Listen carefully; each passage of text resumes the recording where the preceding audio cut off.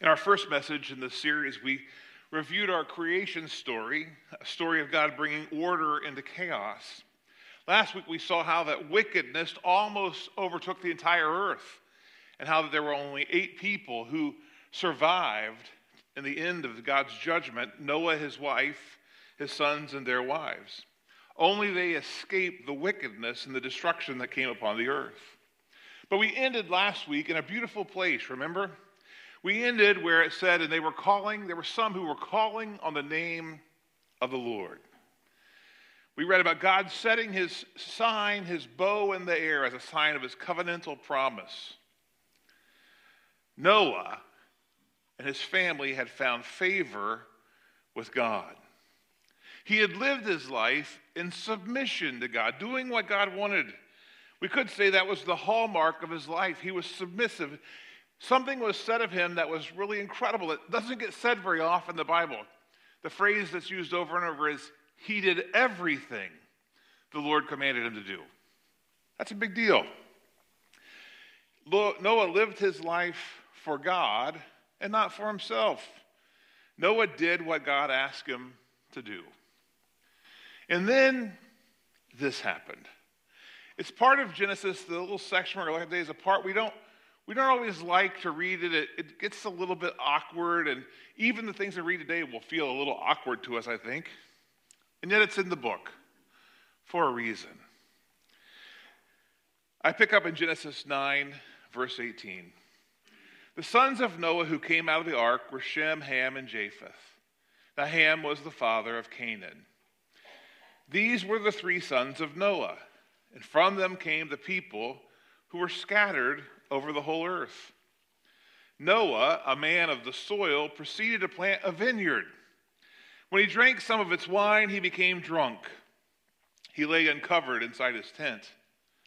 Ham, the father of Canaan, saw his father naked and told his 2 brothers outside. But Shem and Japheth took a garment and laid it across their shoulders. Then they walked in backward and covered their father's naked body. Their faces were turned the other way so they would not see their father naked. When Noah woke from his wine and found out what his youngest son had done to him, he said, "Cursed be Canaan. The lowest of slaves will he be to his brothers." He also said, "Praise be to the Lord, the God of Shem. May Canaan be the slave of Shem. May God extend Japheth's territory. May Japheth live in the tents of Shem, and may Canaan be the slave of Japheth." All right, so that's an odd story. Maybe not something to dwell on, but it does remind us that even though Noah was faithful, he wasn't perfect. He gets drunk, he gets naked, and he gets embarrassed by one of his sons. A son who presumably thought it was more important to talk about his father's nakedness than to do something about it, like maybe covering him up. And Noah's response: Noah gets angry. He curses one of his sons. I don't know if you caught this, right? One of the things we don't hear about before the flood was slavery. It must have existed. Noah knew what it was, but he speaks slavery back into existence as a curse on his own child because he was mad.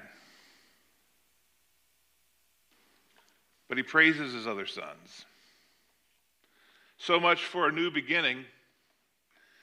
Drunkenness, ridicule, family infighting, cursing. How quickly we went from that moment where everyone on the earth was praising God to a moment of brokenness. But it's a reminder, isn't it? These were real people, real issues. Noah was a man who struggled, who had issues, but he was also a man who God used to great purpose. The same thing could probably be said of many other people in the Bible that God used. David was an adulterer and a murderer.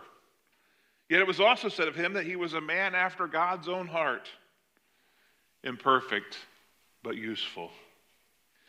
Paul was overcome with a misguided zeal, a zeal that initially, when he was named Saul, made him passionate for God, but an enemy of Jesus. Yet God transformed that zeal. And he helped Saul become Paul, and then Paul took God's message to the very heart of the Roman world. Matthew had been a cheat. We might even call him a thief because he took more money than was due him when he collected the taxes. Probably not the person we would pick to write one of the most important gospels in the Bible, but that's who Jesus picked. He actually called him by name. Matthew, come on, follow me. And he transformed his life. Oh, the list is long. People who were imperfect and yet useful to God. People whose lives had plenty of chaos, but God brought clarity and purpose into their life. People like Joshua, the assistant to Moses, who when things went bad at the Battle of Ai, fell on the ground afraid and in fear. And yet God used Joshua to great effect and had him stand back up, for he would truly be useful to God. Abraham was called by God and put his wife at risk, not once but twice with other men. Yet he's the father of a great nation that God used for great purpose. Moses let his temper get the best of him more than once, and Peter fell into trying to please people more than he cared about pleasing God for a while. We might ask, why does this happen? Why does it happen to them, and why does it happen to us? And the answer is in one simple word: sin. Sin. They were all sinners before God used them. They all still had struggles with sin when God was using them. And after they had accomplished what God had for them to accomplish, they were still people who struggled with sin. Just like us. Yet God still worked with them. God still loved them. God still used them for his purpose. For God is a God of grace, a God of second chances and 70th chances. And then this happens. We jump forward in Genesis to chapter 11. And we look at our ancestors, our forebears, our origin story, and we look back and we see this other quirky story from Genesis. Another story where chaos gets used in an interesting way. Because in the next story, it's not so much about God making things clear in the beginning, but seemingly making them more chaotic. Listen to this story that almost seems to want to set itself up against our very sermon series. Instead of saying God brings clarity to the chaos, we'll see a story where it seems God brings chaos to the clarity. And I don't want to just ignore that. So let's take a look at Genesis chapter 11. The whole earth had one language and a common speech. As people moved eastward, they found a plain in Shinar, and they settled there. And it tells us that on the bright side, basically, people were unified, they were working together, they shared a common language, a common focus, they enjoyed a common peace. You would think that would be a good thing in the days after Noah. People working together. They settled together in the land of Shinar, a region of Mesopotamia, near the Tigris and Euphrates River. Remember, if you go back and read your Genesis story of Eden, it was also presumably close to that vicinity, if these are the same rivers as existed before the flood. But they don't live in the Garden of Eden, but they live in a civilized place. It's livable, it's peaceable. So, they say to each other, "Come, let us make bricks and bake them thoroughly." Let me, by the way, say this is not an anti-brick story. God's not against bricks. That's not the problem with the story. They used bricks instead of stone, and they used tar for mortar. Maybe not our first choice, but an effective one. Then they said, "Come, let us build ourselves a city with a tower that reaches to the heavens, so, and this is important, so that we may make a name for ourselves. So we can make a name for ourselves. A tower that reaches to the heavens. Otherwise, we'll be scattered over the face of the whole earth. Interesting pronouns they used. They, us, we, ourselves. Not much talk of him or God or faith or prayer. There's no consulting God in their story. Oh, what's there is a lot of ego, a lot of pride, a lot of arrogance, an overwhelming sense of self. Let's do this great thing so people will remember us. Let's do this great thing so people will say, look what great things those people did. Their endeavor has nothing to do with God.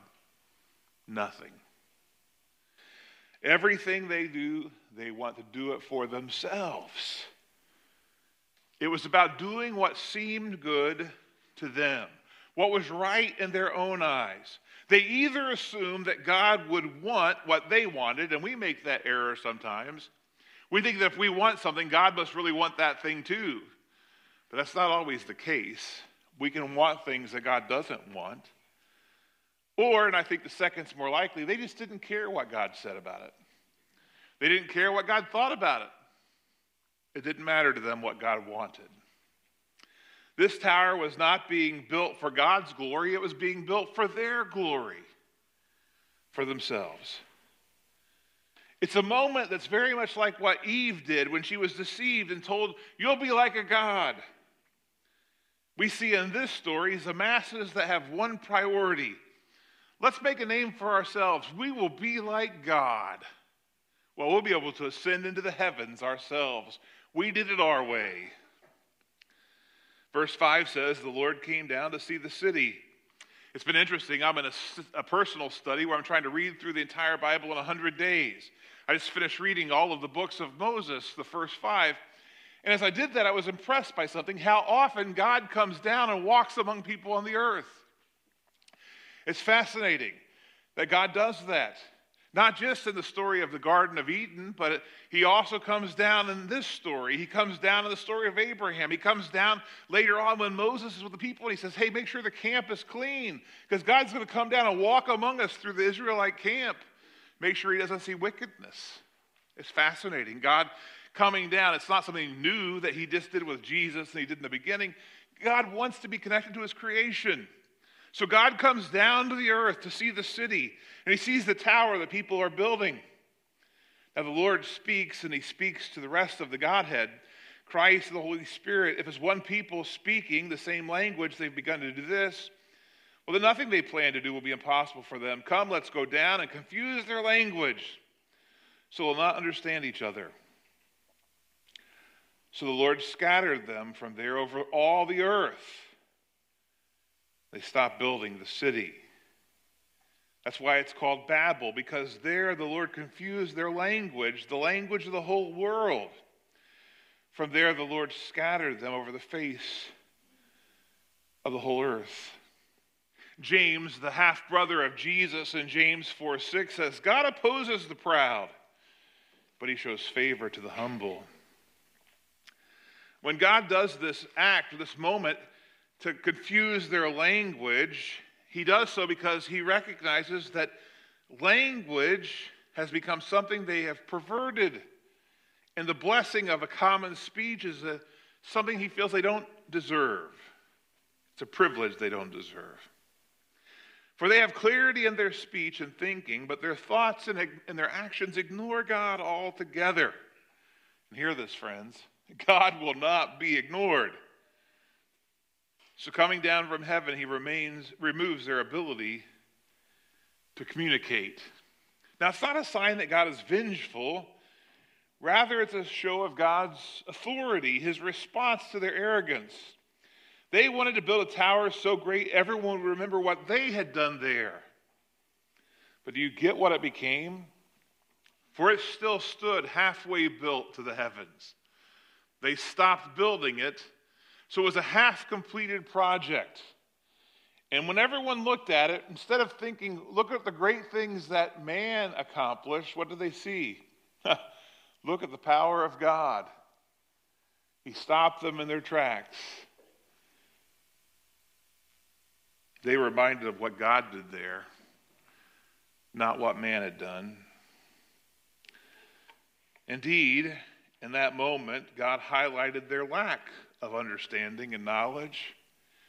For a person can believe they are knowledgeable and wise enough to build many great things and accomplish great things, but if God is not in them, it is not a wise decision to do them. They had come to ruin. I would also tell you that this comes on the heels of God having just disciplined the entire earth with judgment. Part of God's act here was one of mercy. For he saw that mankind was once again headed on a trajectory that was anti-God and pro-self and was headed for destruction. So he intervened. He confused their speech. In this particular instance, God uses chaos to push people to a clearer sense of who God is and who they are. But I want you to know something about this story. This story is a story that also has a follow-up story. There's another part to this story, an answer, a rebuttal, a response to this story, but it doesn't happen in Genesis. Indeed, it doesn't happen anywhere in the Old Testament. But the moment where God confuses speech has a reversal moment where God makes all speech, understandable. Now, some people might think, well, that's just recently happened. Since we have these new devices on our smartphone where we can listen to someone who's speaking Italian or they're speaking Chinese or speaking some French, they can speak another language, we can hold our phone listens and translates what they say. And we think, well, wow, the Tower of Babel has been reversed. We did that, aren't we great? And I got to say, that is a really cool technology. But the truth is that God reversed Babel 2,000 years ago, almost. Listen to the story of the reversal moment where God no longer confuses speech, but he makes it so they can understand speech. I told you all along that God ultimately brings clarity into chaos. In this story today, we see God had brought chaos so that it could bring clarity. But now, once again, in this story, we see God restoring clarity and removing the confusion that comes from speaking different languages.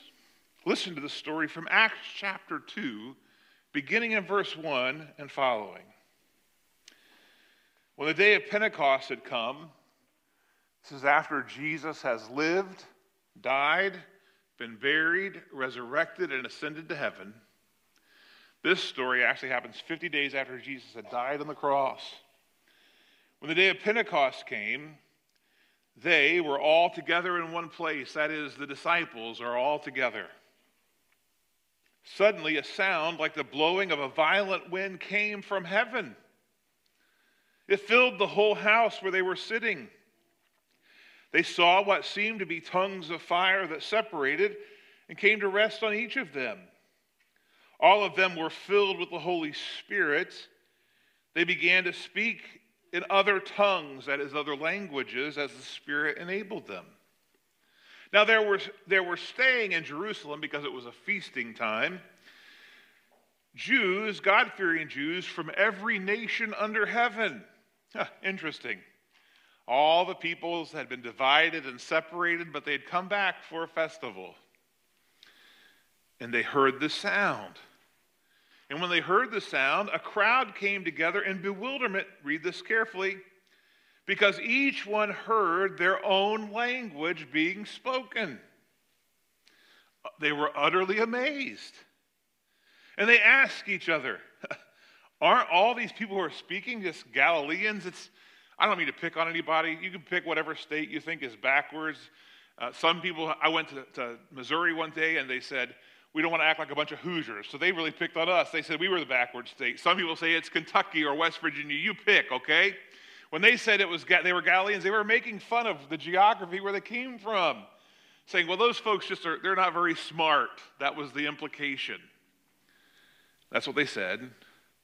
So how is it that these people who are unschooled and unlearned, how could they speak our language? That's the question.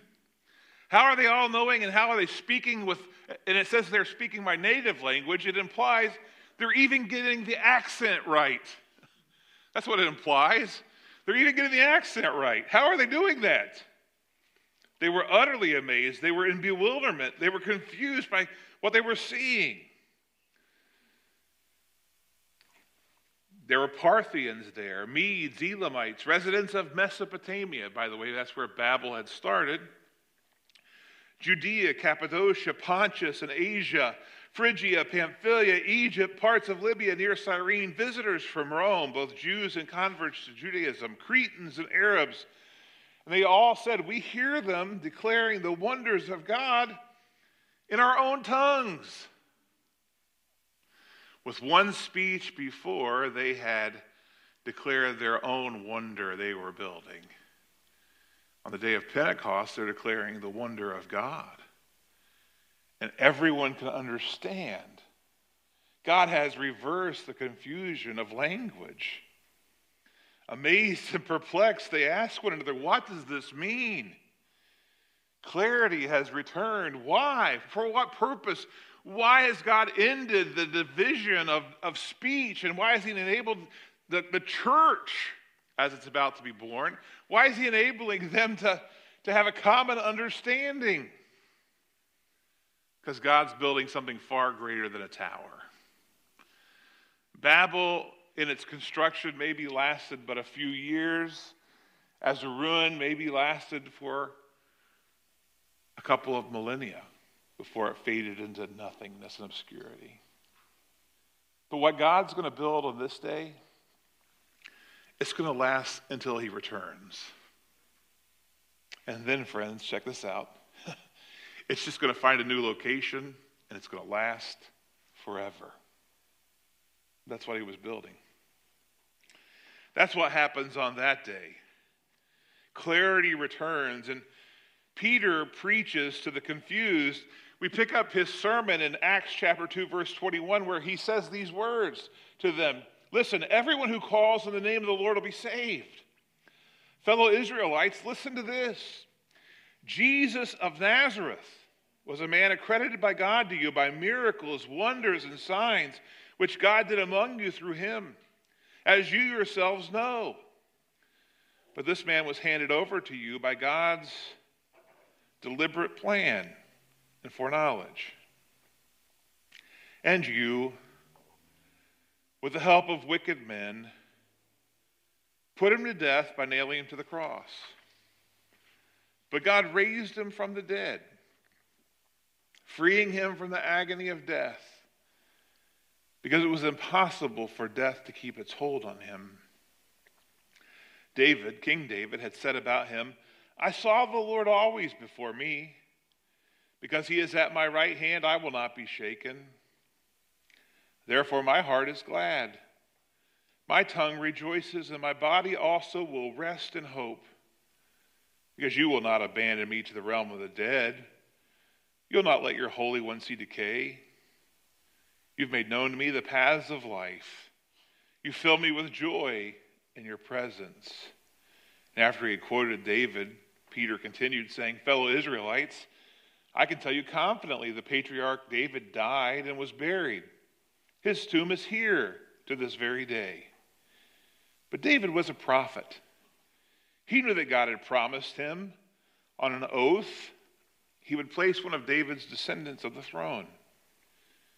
And Peter says, seeing what was to come, David spoke of the resurrection of the Messiah, that he was not abandoned to the realm of the dead, nor did his body see decay. For God raised Jesus to life.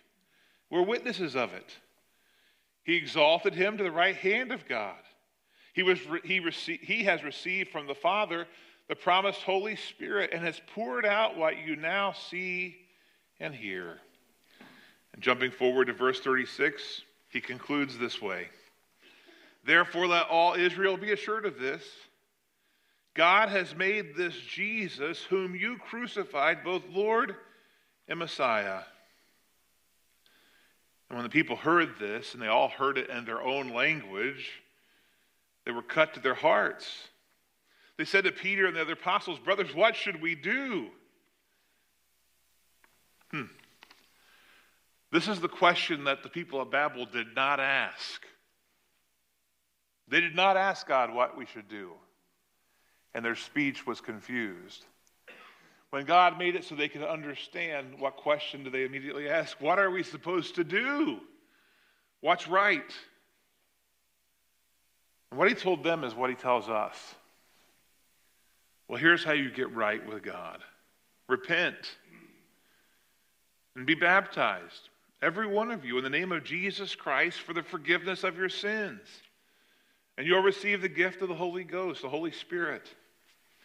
The promise is for you and your children, for all who are far off, for all whom the Lord our God will call. I like verse 40, with many other words. But these were not words of confusion, but words of clarity.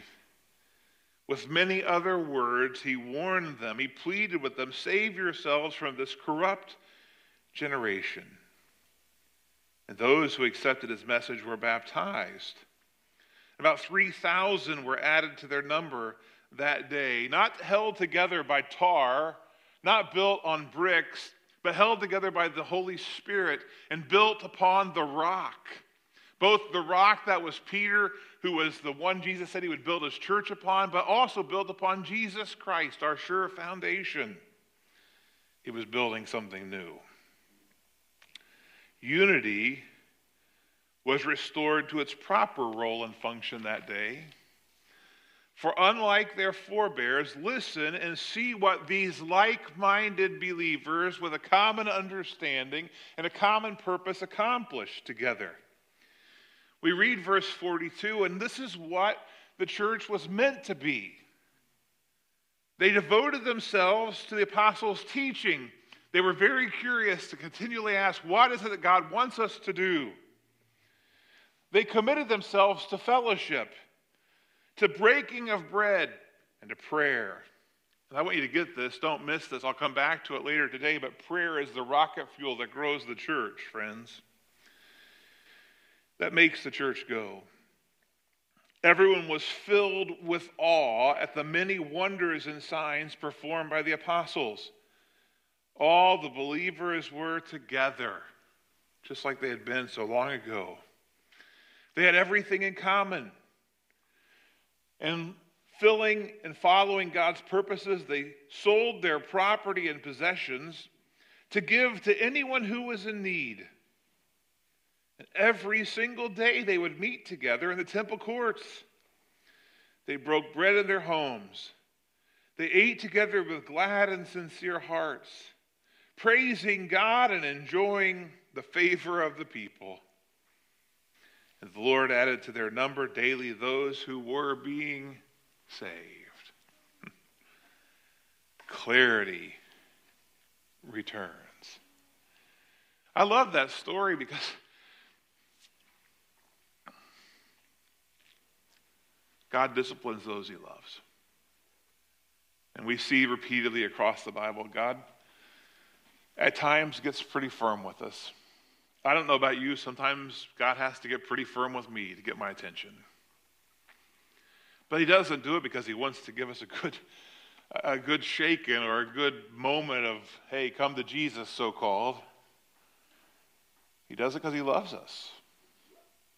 He wants what's best for us. When the end comes, he wants us to be a part of those that are with him forever, not those that have chosen to be away from him forever. So the question for us is, are we as willing to listen to his voice as they were on the day of Pentecost? Or are we more prone to act like our forebears back at Babel, who weren't listening to God or seeking him. Genesis, Exodus, Leviticus, Numbers, Deuteronomy take us to the time of Joshua. After centuries have passed, Joshua says to the people an important thing. He says, listen, choose you this day which way you're going to go, who you're going to follow. You're going to follow the gods of your ancestors, the gods of the land. You can do it your own way and do what's right in your own eyes, or are you going to follow the Lord? And Joshua's role model example as a leader was, as for me and my house, we're going to follow the Lord. So who are you following? The things that you build in your life, are you building things for the Lord or for yourselves? I don't know how those questions hit you, but they make me think. If you're here this morning and you've never accepted Jesus Christ as your Lord and Savior, make the decision that Peter asked them to make so long ago as we stand and we sing together our hymn of invitation.